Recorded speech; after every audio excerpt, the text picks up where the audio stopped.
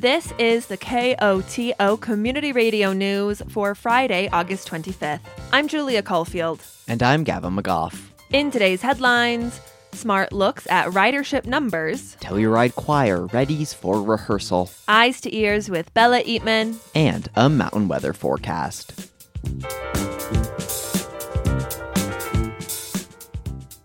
But first, 1 week after going live on October 3rd, 1975, KOTO broadcast its first Telluride Town Council meeting and has continued to provide this valuable public service ever since. Show your support for that radio station that keeps you civically engaged, or donate for the 348 days you don't have to listen to Town Council.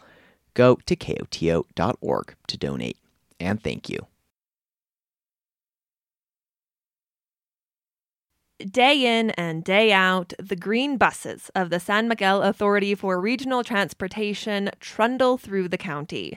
But as we head more securely into the second half of 2023, how does ridership compare to last year? Down Valley especially has increased a lot.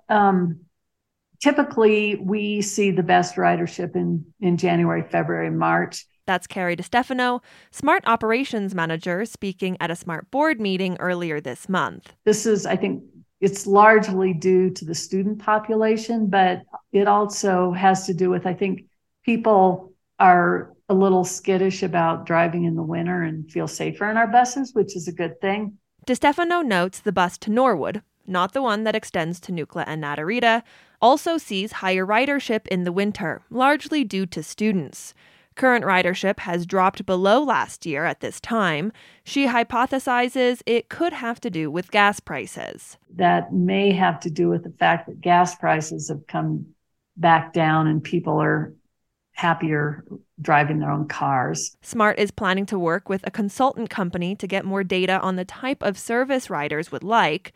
DeStefano says looking at the Norwood late bus will be a priority. We'll try to engage with the restaurant owners. There may be some things with timing there that we need to tweak because that route was devised to take care of commuters that work non-traditional hours. Moving towards the Nucla-Natarita route, DeStefano says ridership has stayed impressively consistent. I've been looking at demographics in all our census blocks of our service areas, and we may just be maxing out this route. According to the census blocks, we're seeing a lot of people moving into that 65 and up category and perhaps aren't working or commuting as much. That could be factoring into this. So I don't know.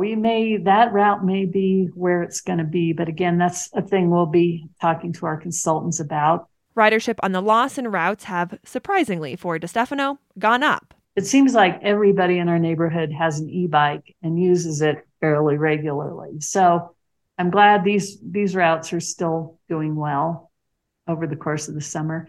Finally, Rico. DeStefano says ridership on the route is still struggling. Smart Board member and Rico resident Joe Dillsworth notes it could have to do with the cost. I know a lot of families just don't because, the, additional cost of 3 or 4 riders, they see, if you got 3 people, it's, $18 for the day, which translates to $90 a week, when they kind of look at that alone and say, well, I can drive for less. And I know there's other considerations, environmental costs and wear and tear and whatnot, but a lot of people only really look at, what they're paying at the gas pump. Dillsworth suggests a family plan might be beneficial. Smart Executive Director David Averill adds the Colorado General Assembly may discuss a free fare program for young people in Colorado. I think that's a very realistic possibility. The outcome of this next legislative session is some sort of statewide fare-free program for youth. That'd be really cool. With reimbursements to the agencies that are doing it, Even better. I think that's really the question of how much money they can free up at the state level, and then does it actually make a difference at the agency level? Because one thing that I'll be honest, a little bit nervous about is that if all of a sudden we had more youth ridership and we had full buses and we were kind of back where we were during COVID when we had to run extra buses because of that, like that could that could be a negative hit on us. I don't think that's going to happen, but it's one of those things I try to see what might happen about a policy change like that. I'm not so worried about it in a smaller area like us, but like in an urban area, that could be a real, like RTD could have a hard time absorbing that. SMART is collaborating with the state for a free ride in August program. All bus routes are free for the remainder of the month. It may seem a bit early for holiday music, but this Saturday, August 26th, the Telluride Choral Society is gathering together for Summer Sing, a small choral event which allows them to prepare for next season's concert. That's Winter Sing. Soon, the Choral Society will begin rehearsals for its winter event, and the Society's artistic director, Hal Adler, stopped by Kodo to discuss the Choral Society and offer an invitation to get involved. Adler begins by reflecting on the Society's winter concert.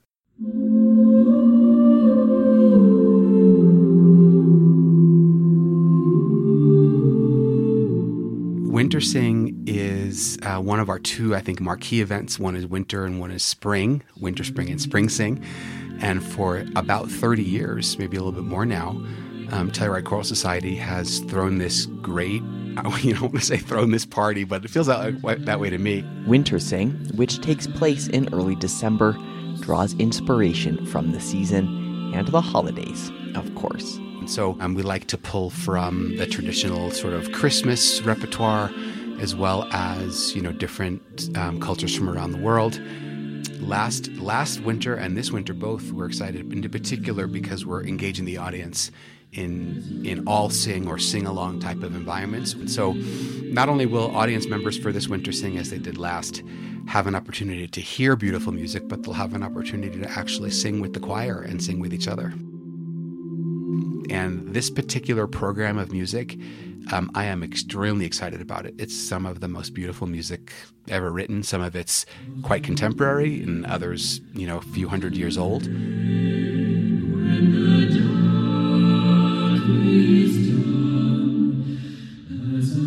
Choir was my oasis, personally. I was a super awkward junior high school kid. Mr. Binder, Jonas Binder, he was the Huddy junior high choral teacher, took us all under his wing, and no one could sing, at 13, 14 years old, of course, except for just, hold a tune. But he made it okay to be awkward, and he made it okay to found a way to help really awkward kids be a part of a community and make something together. I just started there, and ever since, every time I plop down somewhere, whether it's high school, college, first town out of school, or 30 years later into Telluride, first thing you do is you look for the choir. It's your people. It's my people. That spirit of openness applies to the choir here in Telluride as well, says Adler. It's a non-audition choir. It's very much a community choir. So you don't have to be a great musician and or a great singer to be a part of it at all. But there is a subculture here that really thrives in and invests themselves in to the arts open-heartedly, passionately, in an engaged way. And Telluride Choral Society is lucky enough to be the beneficiary of that outpouring of the artists and the singers and the lovers of music that want to come together. It's a different way of thinking about voice and sharing messages and sharing healing and spirituality and connection to one another and to the earth. And we share that. We share it, and it means something, and it's a beautiful experience. So for those out there that are interested in joining the choir, September 6th is the first rehearsal, no audition. Show up and start singing with us, and I'll find a place for you there. To learn more, visit TellurideChoralSociety.org. And to join the choir, come one, come all, show up to the Christ Church on Wednesday, September 6th at 4:30 in the afternoon.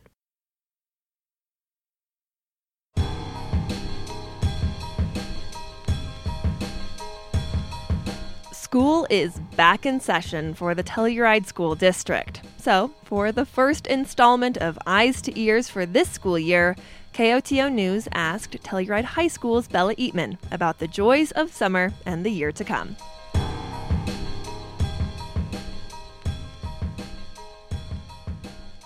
Bella, this week on Eyes to Ears with Bella Eatman, we're flipping the script a little bit, and I'm going to be interviewing you about the beginning of the school year. We are, as of recording, on day 2. How is the school year going so far? It is anxiety-inducing. It was very nerve-wracking the first day, but of course that's how it is for a lot of us. And trying to find different classes, and trying to find the friends and the teachers that you knew and loved from last year. And if you didn't know anybody, good luck to you on that. But this is going to be an adjustment period, this week and 2 weeks probably. But other than that, I really don't know what I have in store. You're a junior this year, yeah? So you're an upperclassman. How does that feel? I don't necessarily see myself as an upperclassman, not to any degree. I'm just another student here, just another kid. But at the same time, every time I'm reminded that I am in fact a junior, I am reminded of the fact that time never stops, and just in a few years I will be an adult, or will have to become an adult, and that will be a whole new stress on its own. What class or classes are you really excited about this semester? Art, definitely art. I've got my second art class now, and right now we're trying to learn about contour drawings, just getting ourselves warmed up, getting our right brain in motion, such as that, just for the beginning of the school year. Other than that, I have no idea what other classes I might be interested in. You are such a talented artist as it stands. Is there anything through your art classes this semester that you're hoping to either develop skills or improve? Anything that you're excited to kind of strengthen in your artwork over the next semester? I'm hoping to work on my ability to make backgrounds.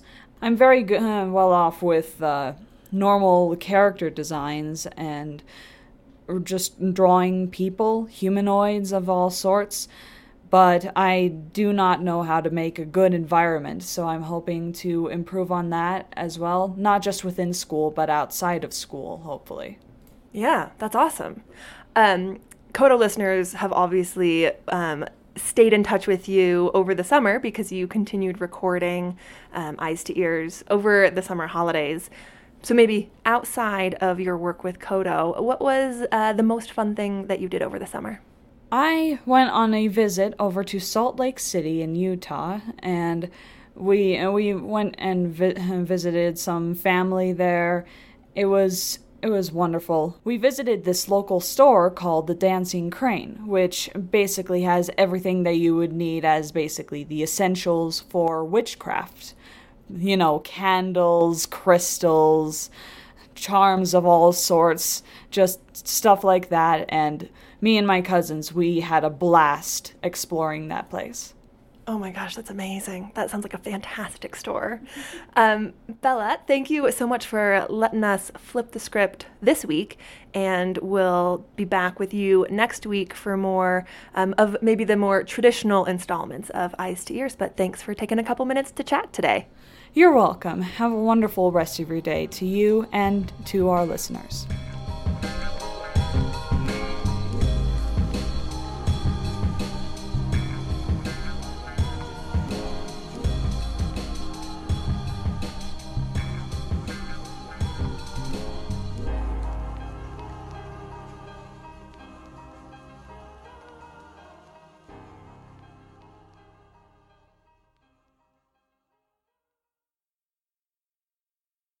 The summer bus schedule between the Meadows and Mountain Villages core is shifting due to construction in the village center.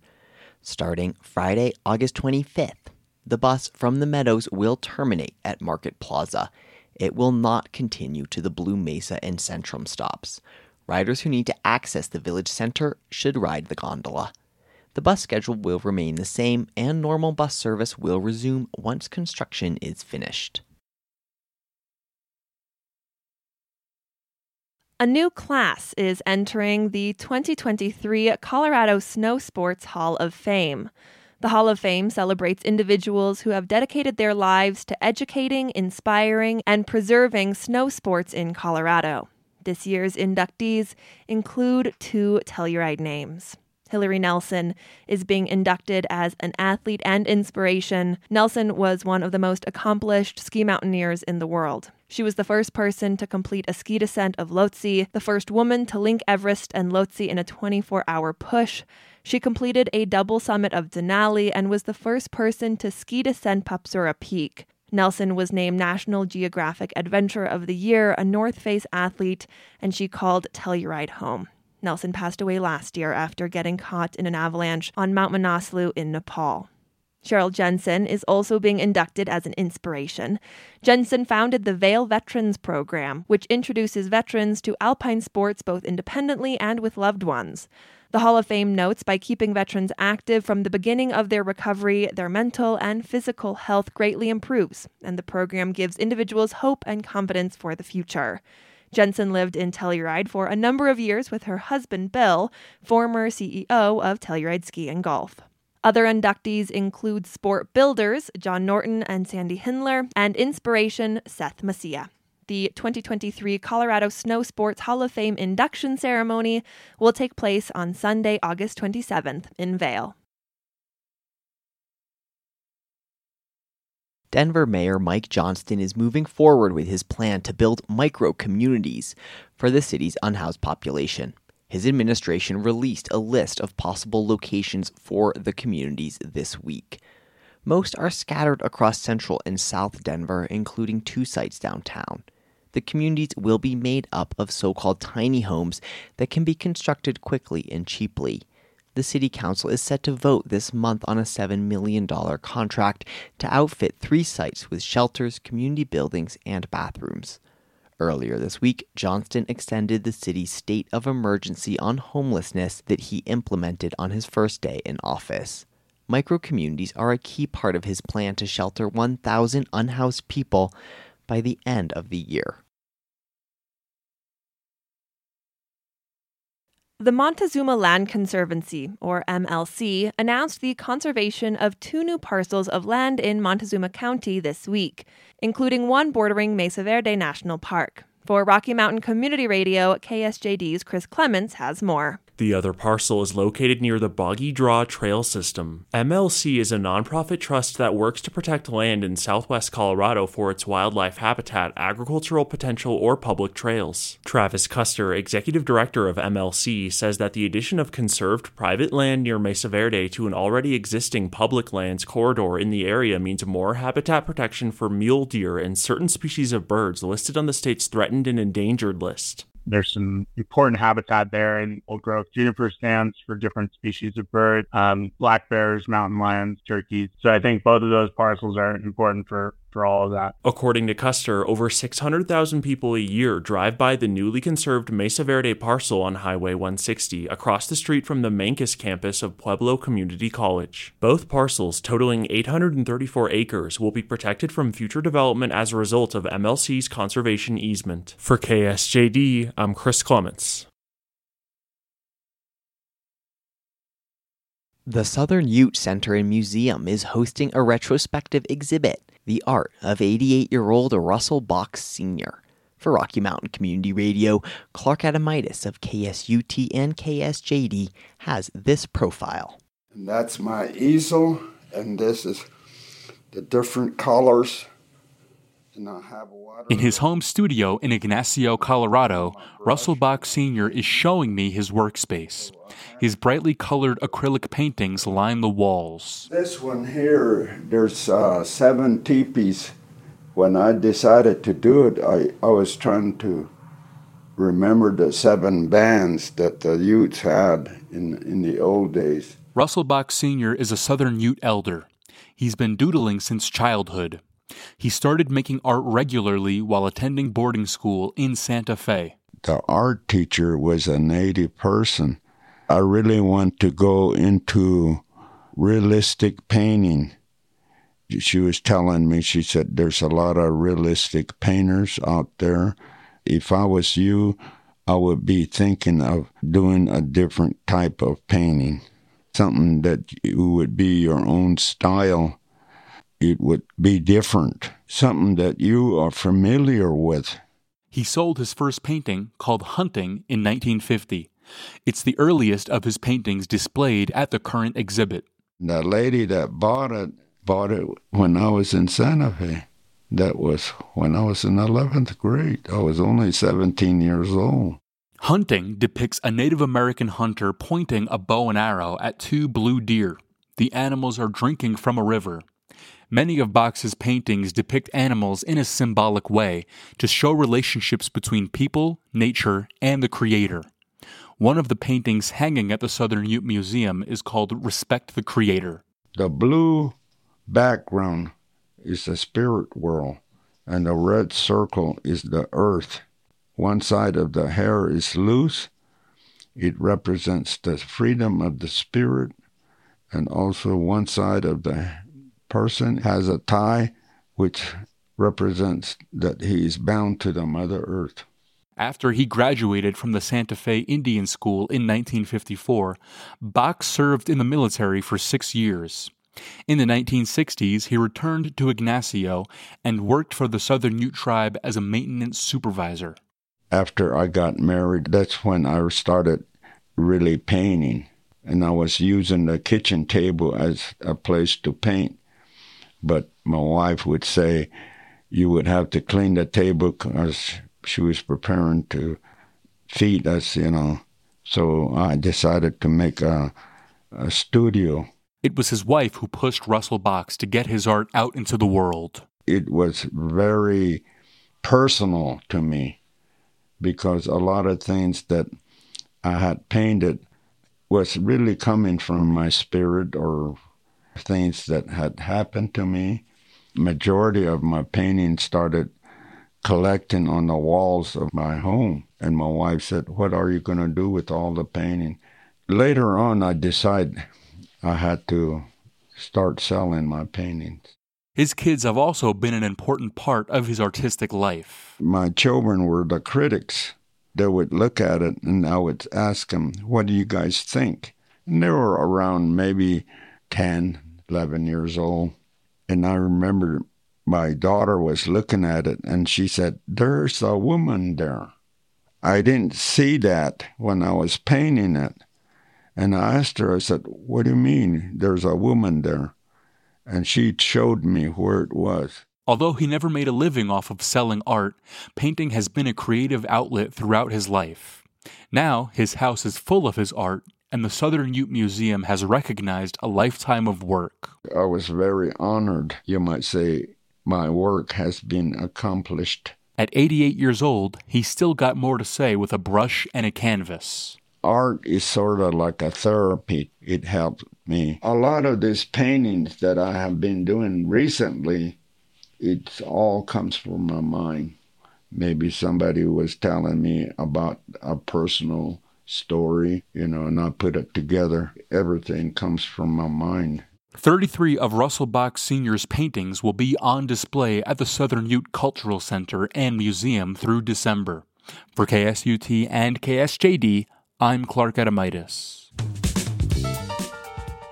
The National Weather Service forecast for the western San Juans calls for showers and thunderstorms tonight with a low in the mid-40s.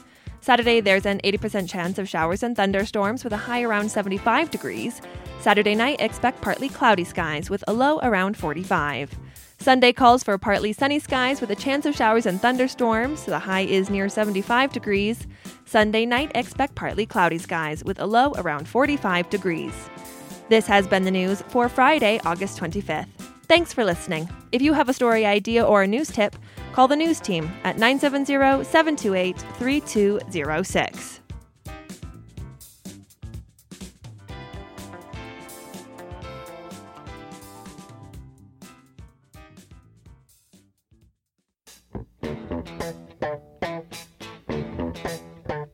We would like to thank everyone who has donated to Kodo during our summer fund drive.